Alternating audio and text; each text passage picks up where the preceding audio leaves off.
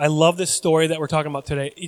You're going to recognize it if you've been in the Bible for a minute. If you've ever been in Mark, this is a story that sticks out.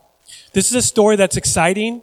This is a story that's challenging. The faith of these people is challenging, but I find this story humorous too. I find humor in a lot of things.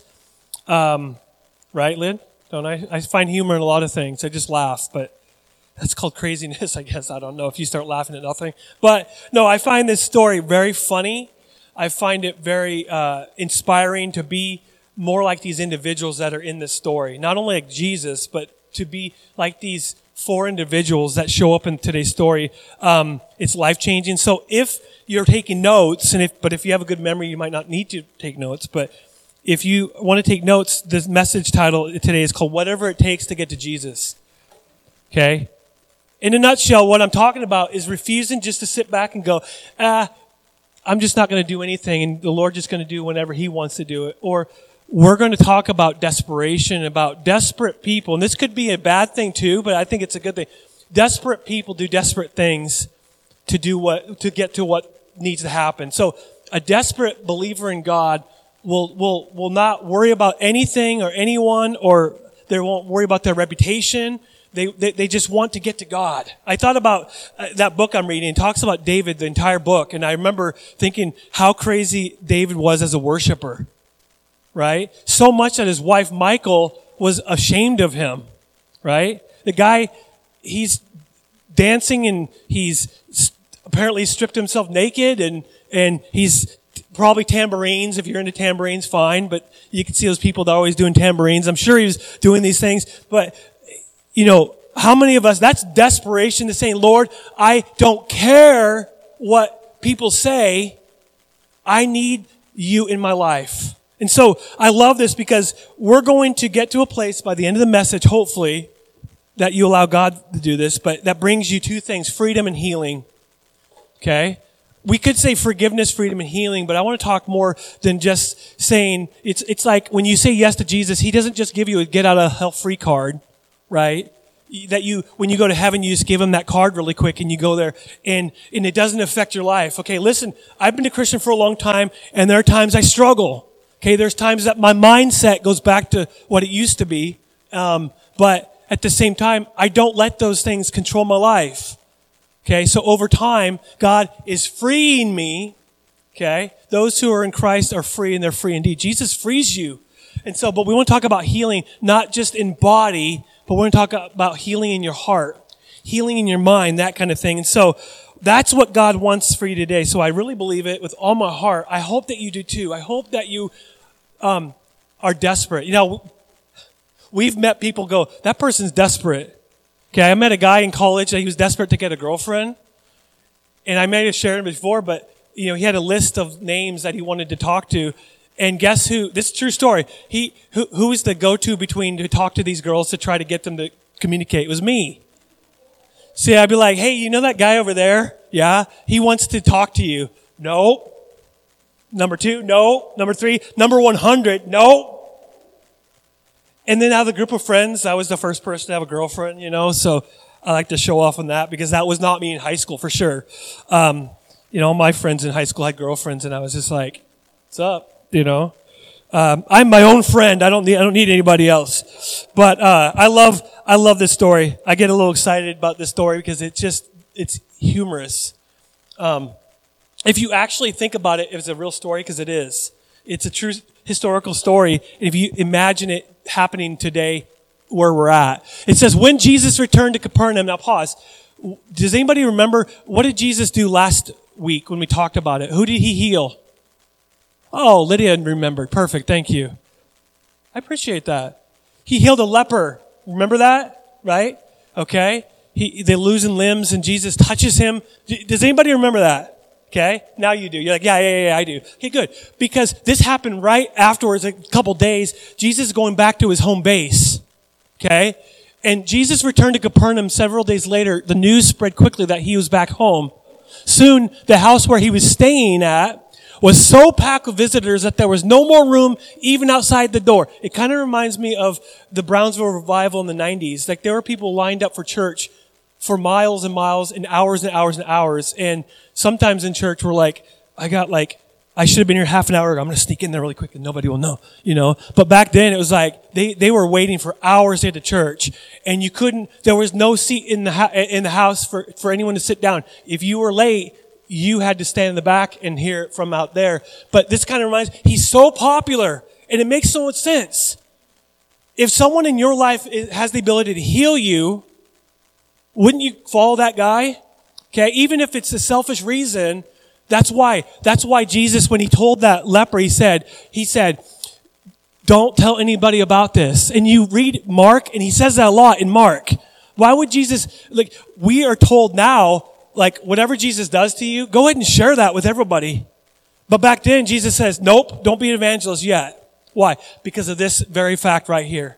Because they were wanting to crown him king there. They wanted to make it like we're going to go for you for all those parlor tricks. Okay? And so there's no room outside the door. Inside, outside. And it says, while he was preaching God's word to them, now imagine this, he's doing a normal sermon. Okay? Right? 4 men arrive carrying a paralyzed man on a mat.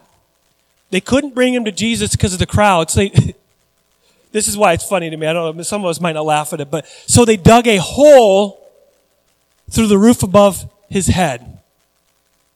Then they lowered the man on this mat right down in front of Jesus. Now, I read that over and over and over, and I can't help but just imagine if that's actually took place today. Like you're at church. We worked on this roof this whole last summer. There's a lot of screws up there. Thousands and thousands, right, Ron? Thousands and thousands. 6,000, right? A lot of screws. It took us all summer. Okay? I can imagine we're up there and they're having a church service, but for some reason we're up there working because some of us, we went up there and all of a sudden Ron decides to get his Sawzall and starts cutting through it. Now that'd make a whole new problem. Okay, you can see some of the little problems that we've had over the years. Okay, we tried to fix the problems, but imagine making another, and you got the guy preaching, Jesus is preaching, and then you have this little popcorn ceiling, which I hate, but it's so popular, even in our house. It starts falling, and he's like his beautiful Jesus hair, and he always wears conditioner, perfect, right? And he has a British accent, but he always, he's shaking that, and he looks up, and he sees these 4 guys just waving. And then Jesus goes, what's going on here? Well, not that he doesn't know, but I can imagine playing along, because he's playful, okay, if you look at the rest of the gospel. But they lower him down right in front of Jesus. He's in the middle of a sermon. Seeing their faith, and that's the most obvious statement of this entire thing. If that's not faith, I don't know what is.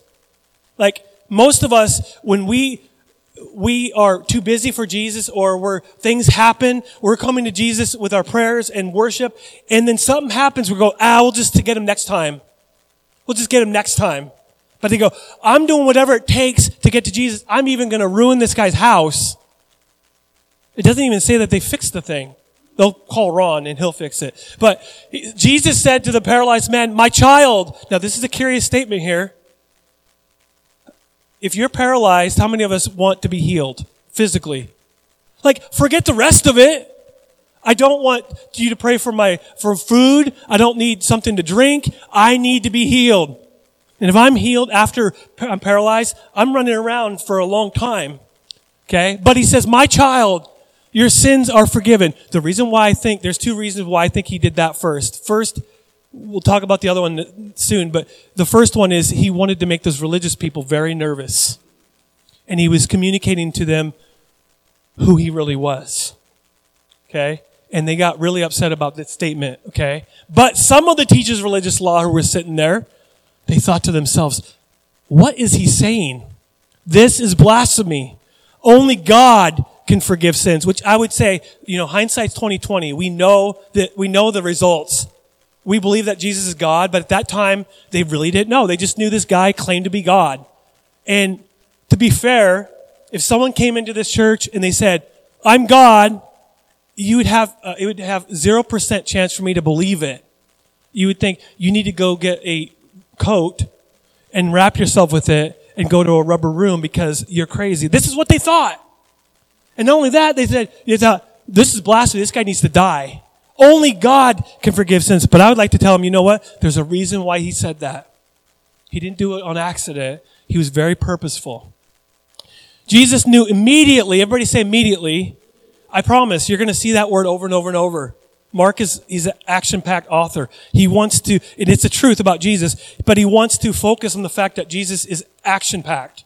Boom. Because he's going to teach in the rest of chapter 2, which I was going to talk about today, but he has 2 specific teachings that he does.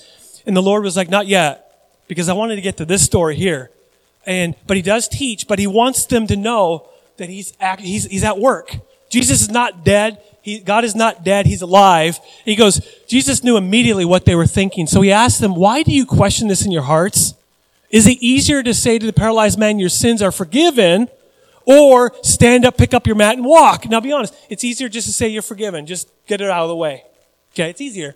So I will prove to you that the Son of Man has the authority on earth to forgive sins. Then Jesus turned to the paralyzed man, and he's laying there. There's mud, crud, dirt, hay, wood, everything that you can imagine, clay. There's everything that's on the floor, and he's covered in it. And he was like, Jesus said, stand up, pick up your mat, and go home. And the man jumped up, grabbed his mat, and he walked out through the stunned onlookers. I would like to add that I think that he did a cartwheel out there, but that's just me. Okay, he did a cartwheel a few times as he's going out the door, and he says, see ya, I'm getting dinner or something like that. What would I do? I don't know, I'd go to dinner and get a hamburger or something, but grabbed his mat, walked out, and they threw the stunned onlookers. They were all amazed, and they praised God, exclaiming, we've never seen anything like this before. No kidding. Like if someone comes into your business or building or house or church and he heals someone, of course you're going to be amazed. And my thing for you today, as a side note, just consider this. God is still active and alive today as much as he was then. The difference is that he sent the Holy Spirit to fill you up. So if anything, he's even more powerful even today. And he will change your life. He's not only healed, but he is free. This healing of him running and jumping up and doing a cartwheel out, I'm going to pretend that's true, and I think it's true, because I would do that. You do a cartwheel or you roll around the house, whatever, and he is truly free. That represents not only healing, but freedom. But we've never seen anything like this before. And I've been praying for a move of God in your heart that you would be amazed and you would go, I've never seen anything like this in my heart. Listen to me. We're this close as a nation, maybe even closer than that. We're this close to seeing God do something amazing. I think what he's waiting for is he's waiting for, I'm talking about the churches around the nation, to pray against the spirit of religion and all sorts of different stuff, to get rid of all that religious spirit where this is how it has to be. And he's praying, he wants us to pray, God, free me. I need you. Jesus, I need you. He wants us to be so desperate for him. I really believe it. So this story has 2 parts to it. One, it's all about healing, but the first part is sin and forgiveness. That's your heart healing. Okay? Don't raise your hand, but how many of us realize that you're a sinner? Again, I've said this a lot, but I've met one person in my life. I was working at the mill, and he claimed that he never messed up, never sinned. I'm like, you're a liar. And that's a sin. So welcome to the club, right? I don't know if he was teasing me or whatnot, but I just cannot forget that. I mean, you're working at the mill, and you're kind of half asleep, and you're just like this. And I'm like, did I just hear that right? But the rest of the people I've ever met, including myself, I met myself, I'm a sinner. I screwed up before in my life, and I need a Savior. And that's what this very first thing that Jesus wants to talk about is heart healing. And then the second part is physical healing. So let's tackle the sin part of the story. Okay, a few things I wrote down in my notes is a few Bible verses. The Bible, it says that all of us are sinners. It says that sin, no matter how good you are, you don't give your life to Christ, but you're trying your best to even it out. You've been so bad for the first 20 years. For the rest of your life, you want to do so much good. You want to do all this good. You're still separated from God. You can't earn your way to heaven. You can't do good enough. You can't be good enough. Now, I would recommend, we need to love. We need to be loving. We need to be good. We need to do the right thing. That doesn't give us brownie points in heaven. We need to remember where forgiveness is, because it says that we're still sinners, but while we're still sinners, Christ died for us. He took the initiative. He started it. He got the ball rolling. And if we die without Jesus and go to hell, it is not his fault. It's us for rejecting him. Because I've had people, I've talked with people that cannot believe that God is so good, why would he send people to hell? I've heard that so many times. I would be rich if I got paid a penny every time someone told me that and tried to convince me that God is not real or he's not good. Okay? And I said, he has given every opportunity for forgiveness for every single one of us. And there are missionaries around the world right now as we speak, going to different tribes and nations that have never heard the name Jesus before. So there are people that nobody has an excuse why they can't say yes to Jesus' forgiveness. Most people don't want to receive it because they don't want to be held accountable. That all of a sudden now they go, oh, now I got to allow him to change my life. And most of us, we don't want that. We just want enough of Jesus to get the membership jacket and go to heaven. There's no membership jacket in heaven, I'm just saying. But we don't want enough of Jesus. We don't want too much of Jesus that he'll actually change your life. I was like that for years. And then one day, just that whole idea of caring about what people thought is gone. It just disappeared. And from that moment, I said, I am not perfect. You can go to after the service and talk to my family, and they'll give you examples. Okay? Which is fine. You could know that. But the fact is that my desire is to serve God with everything for the rest of my life. And so, and while that's all true, that Jesus forgives us, just because you're forgiven doesn't mean you're free. Freedom and forgiveness aren't always the same. Now, when you're forgiven, you have the opportunity to be free from them. You're free from the penalty of death, of going to hell. But I'm talking about freedom in your heart. I'm talking about freedom in your mind. I'm talking about being free where you don't look in the past and go, and you're bound by it. Lord, I know I'm forgiven, but I can't seem to get over this thing that I did. I hurt that person. I was in a horrible marriage, and I divorced her, and I divorced him, and I abandoned my kids, and we get so wound up in those horrible things. We did make a horrible choice, but we drown in those horrible things that we can't do anything about. We can't change that. Jesus says, you're not only forgiven, but he's come to free you. And he freed this guy. Now, it's a physical freeing, but all of a sudden he was able to walk, leap, cartwheel, do whatever he took, jump on a horse and ride the horse around town. He could do all that he couldn't do before. So when you're a Christ follower, when you say yes to Jesus, you're free to live for him and do the things that he's calling you to do that you've never possibly thought possible in your life. For today's a brand new day. You've been a Christian for maybe 30, 40, 50, 150 years. You've been Christian your entire life. You were born in a church pew. My wife was born in a church pew.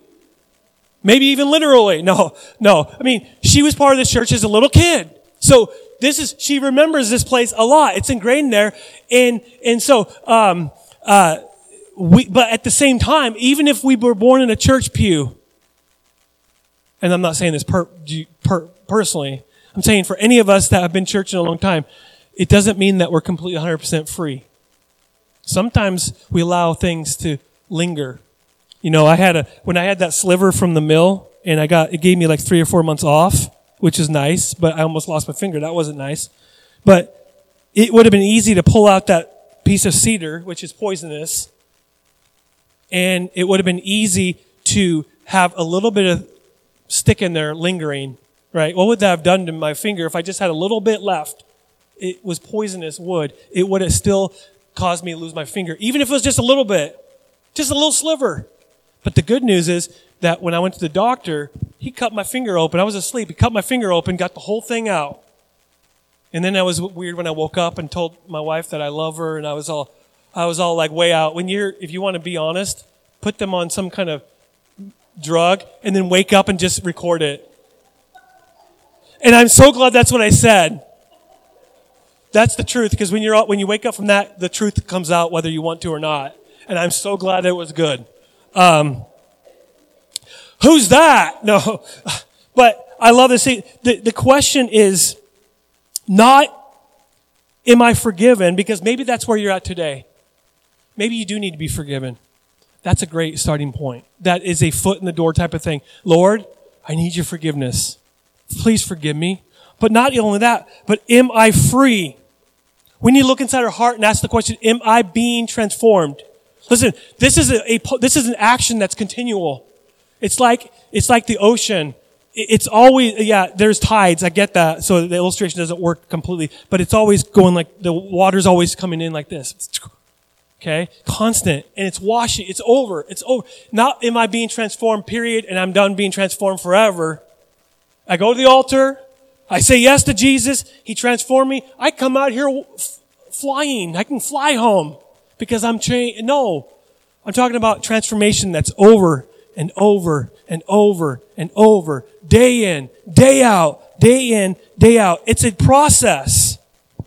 Are we on a process? Do we allow Jesus to transform us every single day? That the moment we wake up, the first thing we think about is, Lord, transform my heart. Transform my mind. Allow me to think the thoughts that you do. Allow me to speak like you speak. Allow me to treat people like you treat me. And he doesn't want you just forgiven. He wants you free.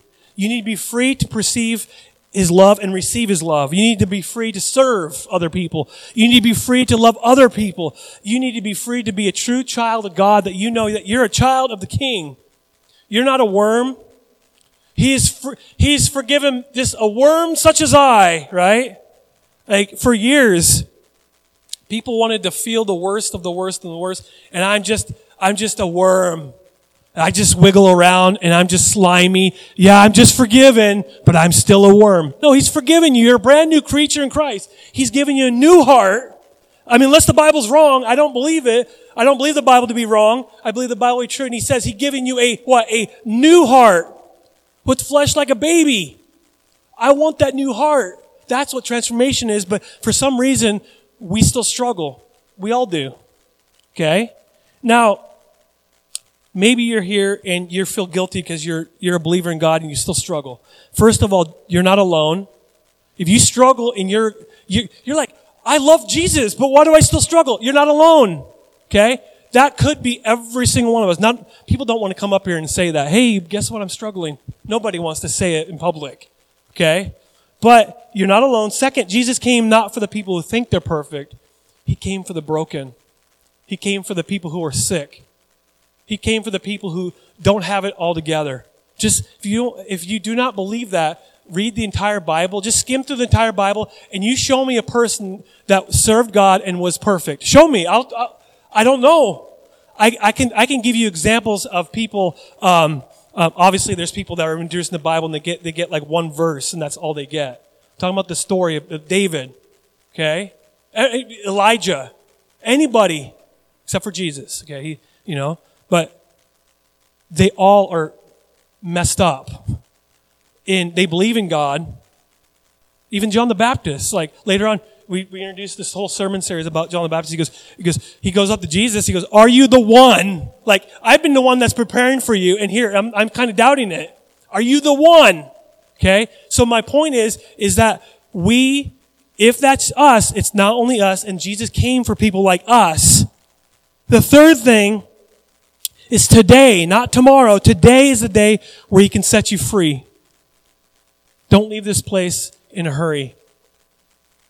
Don't leave until you've given God the opportunity to start washing over your heart. Now, if you want to experience Jesus every single day, you want to experience him in the morning, at night, on Monday, on Tuesday, on Friday. I have a tendency to experience God more on Fridays than Mondays because I'm already in a good mood. Right? Some of us are retired. Monday's like Friday to you, right? You make me sick. No. But it's difficult to wake up on Monday morning, trust me. And I'm like, praise the Lord. I'm so excited. Now, if I want to experience Jesus when I'm at my worst, I've got to give him everything. I've got to give him everything. I've got to be desperate. And so I believe that this story teaches me something powerful. And we need to go public with where we are weak. Okay? In other words, not with everybody. Not everybody wants to see your dirty laundry. But you need to find, this is why I brought this book here. This is why I'm talking about our Wednesday night in April 5th. This is important because we all need, guys, trust me too. We need other men who are going to be honest about themselves, and then I can be honest about myself with no judgment, no judging, no going, because I've had people come up to me and they just are like, ugh, like telling me their stuff, and then they kind of, in a sense, kind of backtrack and go, now what do you think about me? And I've never, ever, ever, ever said, out of my presence, I'm too holy for you. Right? I've never said that. I said, welcome to the club, right? And it's been a healing process. There's been people who have been healed of some things because they've had people who they go public with their week, and then they surround themselves with people who will help them. That's why me and my wife were talking about wherever she went. Hi. Wow, okay. But that's why we talk about stuff like this, because over the next year, I really want to deepen in our relationships with each other and deepen in our walk with God, and we can't do it alone. We cannot do it alone. This guy, if it teaches me anything about this guy, let's be honest, he would not have been healed if it wasn't for these 4 friends. You might say, well, he could have healed listen, when Jesus was on earth, was he omnipresent on earth when he lived on this earth? No, he was not. He could be here. He could be here. Now we know, we could see him. He can walk through walls. Okay, so he did stuff that was really, really odd. Okay, but he couldn't be there and over here at the same time. Now, that's not the case. The Holy Spirit's everywhere at once. He's here. He's in South Africa. He's in someone's bedroom. He's in someone's kitchen. He's everywhere. Okay, but if it wasn't for these 4 friends that were desperate enough and go, we're going to take you to Jesus, then he might not have been healed. So we need people to help us. And desperate people do desperate things. And I was talking with someone this morning and it was like, that could be in a negative thing. If I'm desperate for a relationship with someone and I'm going to do desperate things, it's not always going to lead me to good things. If I'm desperate financially and I have nothing, desperate people financially can do desperate things. That's not always a good thing. People do weird things and illegal things so they can get the stuff. But in the kingdom of God, desperate people, they refuse to sit back and just go, whatever. No, they seek after God. The Bible says, seek God and you'll find him. Keep on knocking. Remember that parable of Jesus? And the guy keeps on knocking and the guy's like, what? He opens the door and goes, what? You've been knocking all night. Now, as funny as that story is, that guy who's like, what? What have you been doing? Fine, here. He represents God. Now, do I think that God goes, what? You've been sitting here bugging me. No. But he's going, you're desperate. You're knocking on the door. It says, keep on seeking. Keep on knocking. Keep on asking. Don't give up. That's what it means. Desperate people do desperate things. They used the roof stairs on the roof because in the Middle East at that time, they always had flat roofs they could go up there and bake. They could go up there and dry their laundry. They can go up there and sunbathe, if you will. It was a perfect place to be. It was hot up there, but there was these stairways up the side of their houses and they would go up there. I think that'd be pretty cool these days if we had that, but they go up there and what do? They start using whatever. I don't think they had a Sawzall. I don't know what they had. They had their hands. They started taking off all sorts of clay and mud and stuff and horse dung and all sorts of different, and wood.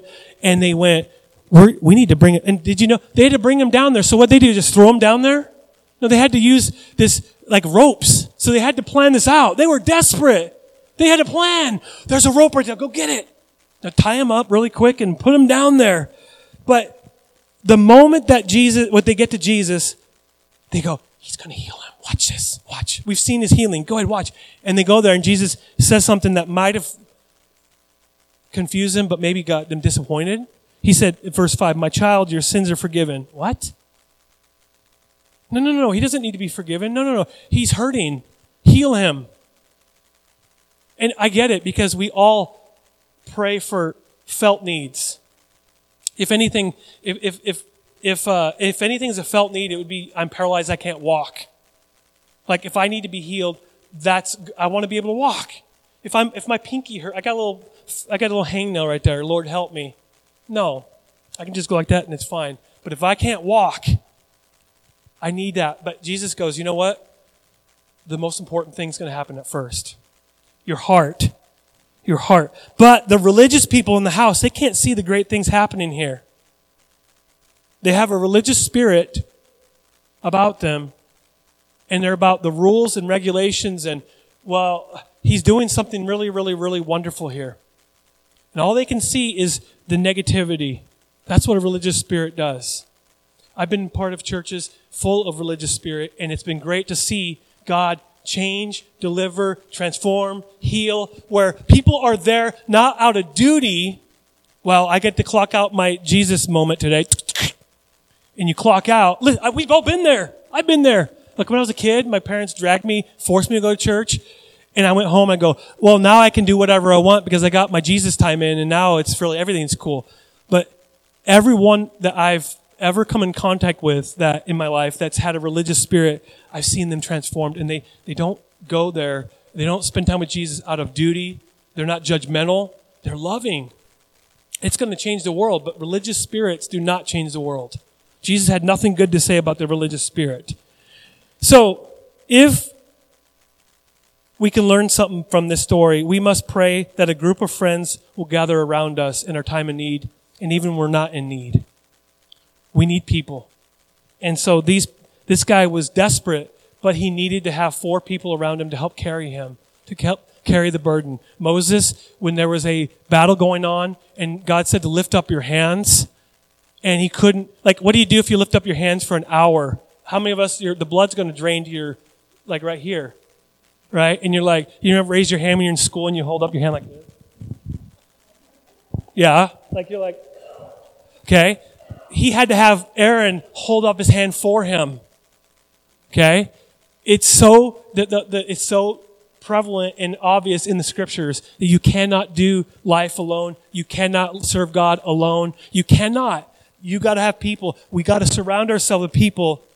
And if we're desperate enough, we're going to gather a group of desperate people who want to seek after God no matter what. So, the first part of the story is sin and forgiveness. The second part of the story is physical healing. And I want to read 2 verses. Now, I understand when I talk about physical healing, we can split the church 50-50 right here. Did you know, you talk about, I'll give you 2 examples of 3 examples of topics that split the church. Well, worship, music can split the church. The second one is Holy Spirit. The third one is alcohol. Okay. The fourth one, I would say, is healing. Because some people, they think that healing is not for today. I've met people like that. Then there are people who go, no matter what, if you're not healed, it's your fault. Now, how many of us have ever prayed for healing and you weren't healed or that person was not healed? How many of us can be honest enough about that? We all have experienced that. Okay, so I realize that when we talk about healing for just a moment, it will make some of us nervous because what's he going to say about it? Okay, I'm going to give you 2 verses. Exodus 15:26. For I am the Lord who heals you. Who's the author of healing? God. Thank you. Who said that? Perfect. It's not you trying hard enough. It's not even you believing enough. Now, faith is the key, but the faith is not the author. It's God himself who actually heals. But I am the Lord who heals you. Then Psalm 103, verse 3 says, he forgives this is a perfect psalm to illustrate this story, by the way, what we just read. He forgives all my sins and he heals all my diseases. Okay, so no matter where you find yourself on the healing spectrum, whether you think everyone should be healed no matter what, or if you don't believe it for it to be today, I want to say something very clear. The Bible talks about God being healer, period. I've experienced healing myself. I prayed for people and seen healing, but I've also prayed and it didn't get any better. Okay? So, I am going to be honest about healing. I don't understand everything about it. Okay? I understand why people sometimes get lost in it. But I've met people who were promised healing and they were let down because they were not healed. I don't understand why God doesn't heal people sometimes. I don't. But here's the thing. I'm not God. You're not God. But we will be honest about this. God is the author of our healing if that's His will. Now listen, if He heals you, great. The point is, are we going to trust God, period? No matter what. Here's the problem that I've had in my life over the years. God, I want to trust you, but I'm going to trust you a little bit more if you come through in this situation. Then I'll trust you a little bit more. That's not trust. That's God being Santa Claus. That's God being a genie, like rubbing the bottle and He'll grant me 3 wishes. Which if someone gave me a genie in a bottle, I'd ask for 1,000,000 wishes. That'd be my way of doing it. But like God is not this genie in a bottle, and He goes, what can I do, Master Joel? Right? He doesn't do that. Okay? My job and your job is to trust Him. He's the author of healing. If He wants to heal, you can't stop Him. All you can do is ask. And we will, and we have, and all that kind of stuff. But the Bible says God is our healer. We must trust that Jesus is the author of our healing. We must pray. We must seek God. We must knock. We must sometimes go to the altar. Some of us during Wednesday nights, we're out here, we're just kind of marching. Sometimes we're laying at the altar. Sometimes we're just sitting there in the chair. Sometimes we'll bring a blanket or a nice pillow, right? But the point is, like, we're up here and we're desperate for God and we leave the results to God. We're not sitting here trying to stir up like, oh, here, brownie points for God. Now you have to throw God a bone. Like, now He has to.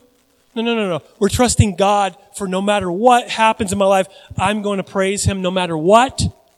And God, I'm going to ask you. And He knows. Keep on seeking. Keep on knocking. Now, the question is, are we too busy to pray with people? Is prayer and seeking God a priority to us at all? Last week we said priority. What is a priority? It's something that we do no matter if we're busy or not. It just happens. We do it no matter what. When I wake up Monday morning, guess what? I go to work. I don't ever forget to go to work. Like, what do I do Mondays? Oh, I go to Orfino. Okay, yeah, okay. But is it a priority?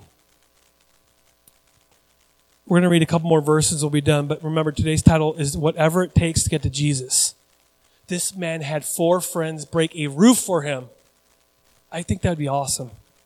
Just somewhere other building. Don't do it here. We'd have to redo the roof again. Okay? But I'm going to cheat a little bit here. I'm going to read Mark 5, a couple verses in Mark 5, and we won't have to do it later. So I'm kind of cheating a little bit. Mark 5, verse 25 is another example of doing whatever it takes to get to Jesus. Mark 5. A woman in the crowd had been suffering for 12 years with constant bleeding. She had suffered a great deal from many doctors, and over the years she had spent everything that she had to pay for them, but she had gotten no better. That could be anyone's story, by the way. Medical bills. I've known people my entire adult Christian life, medical bills pile up, and they're drowning. Okay? So this is what she's experiencing. But she's not getting better. She had heard about Jesus, so she came up from behind Him through the crowd. If you watch any of the movies about Jesus healing, she's like, it's crowded, it's popular. And she's just pushing her way. And he goes behind, and he grabs the hem of his garment. And he can feel that power has left him. This one is interesting because it says, for she thought to herself, if I could just touch his robe, I'll be healed. Now, this is a good prayer. If I could just get to Jesus, He'll change my life. If I could just have an encounter with Jesus that I'm not rushed, I'm not going, okay, you better hurry up. I got 5 minutes, God, you better show up, or so help me. So help me, God, right? No. Lord, I'm not in a hurry. This might seem weird, but I know that God's not in a hurry. Never in a hurry. It's interesting that God's not in a hurry. We were at Walmart a couple weeks ago, and I was like, here, get this. What do you need? No. Okay, what do you need? Okay, I need that. I'm going to throw it. And what do you need? Okay, you need a bag of candy? I'll get it right there. Okay. And I'm rushing her. Making it really, fast. Right? Anybody else there with you? Okay, you need some pants? This will fit? Sure, that will be good. No, okay, coffee. Let's hurry up. What do you need? Come on. But for some reason, if God were at Walmart, he'd be like, what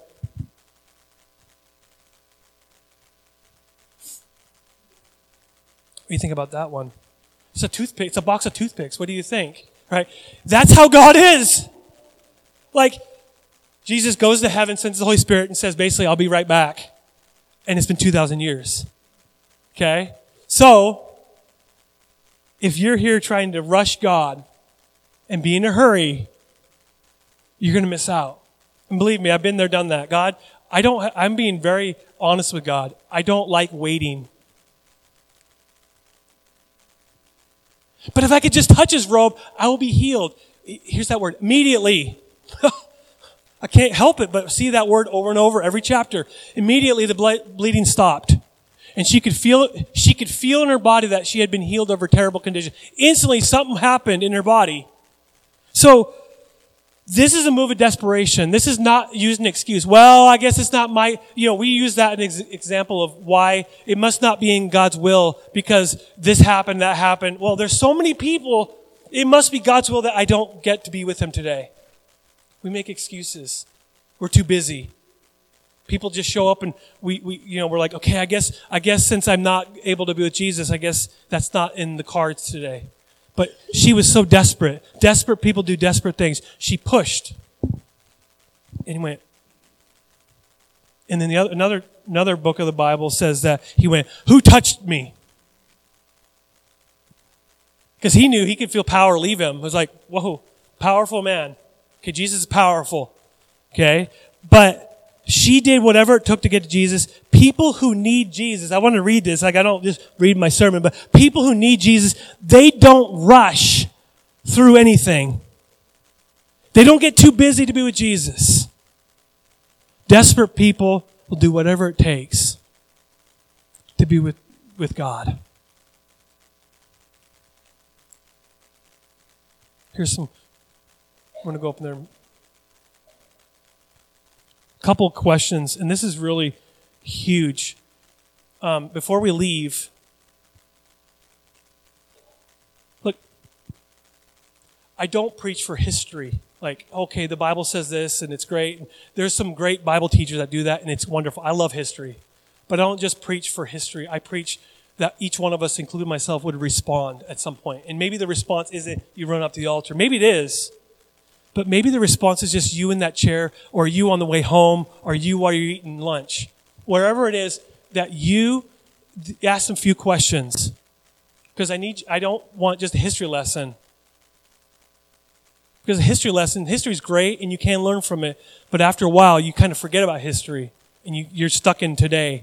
And I am too. But it says this, do you need to seek Jesus for forgiveness? That's the first person I want you to be honest with yourself. Last week, we had a time at the end and asked people to give their lives to Christ. And we had a few people raise their hands. It was great.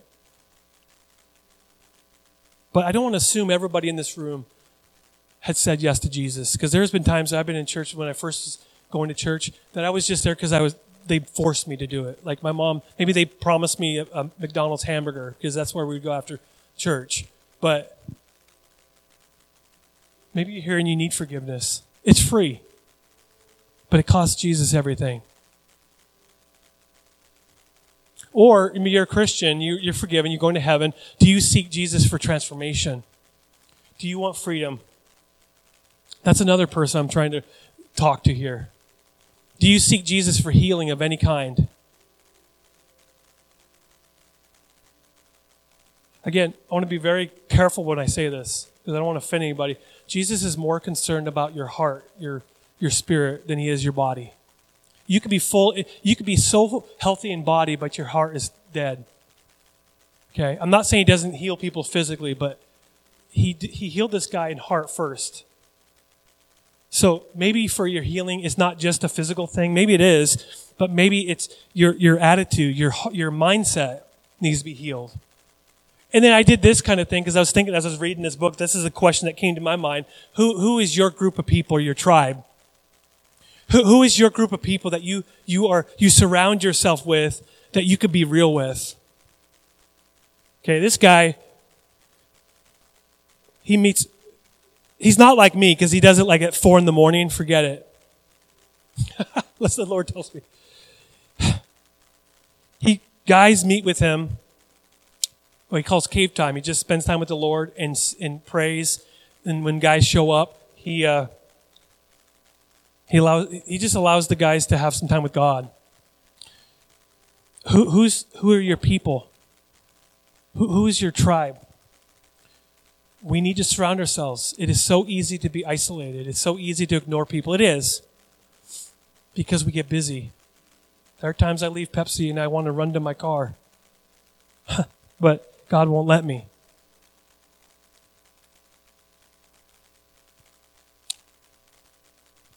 Let's take a moment as we close and we can be done for today. Heavenly Father,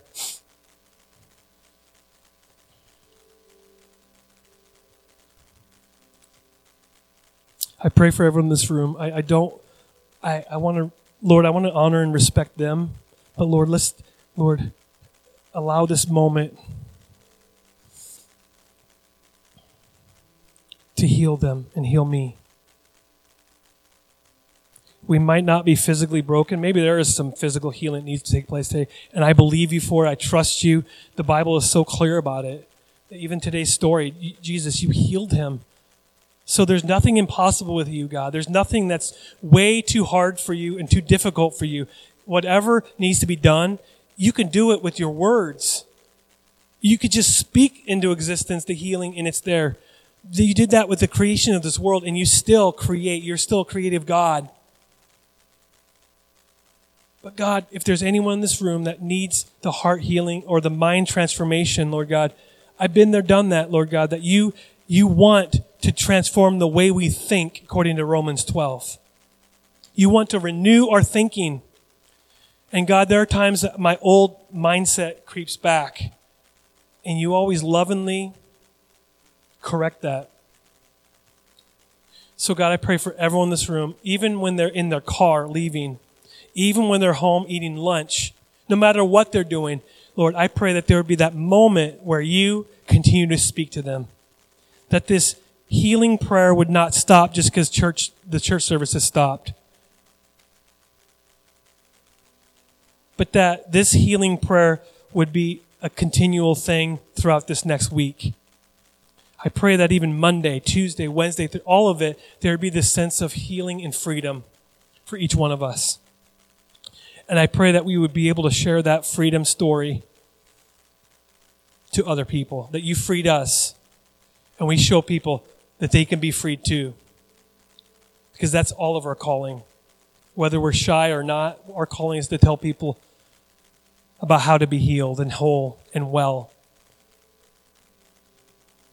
God, I thank you for this body, this church. I thank you for my friends, my brother and sister in Christ. I pray for blessing on each one of them. I pray that they'd leave this place full of joy and peace. In the mighty name of Jesus. Amen. If you don't have to rush out, if you need more prayer, I'll be right here. I will pray. But if you need to go, I want to respect your time. So God bless you.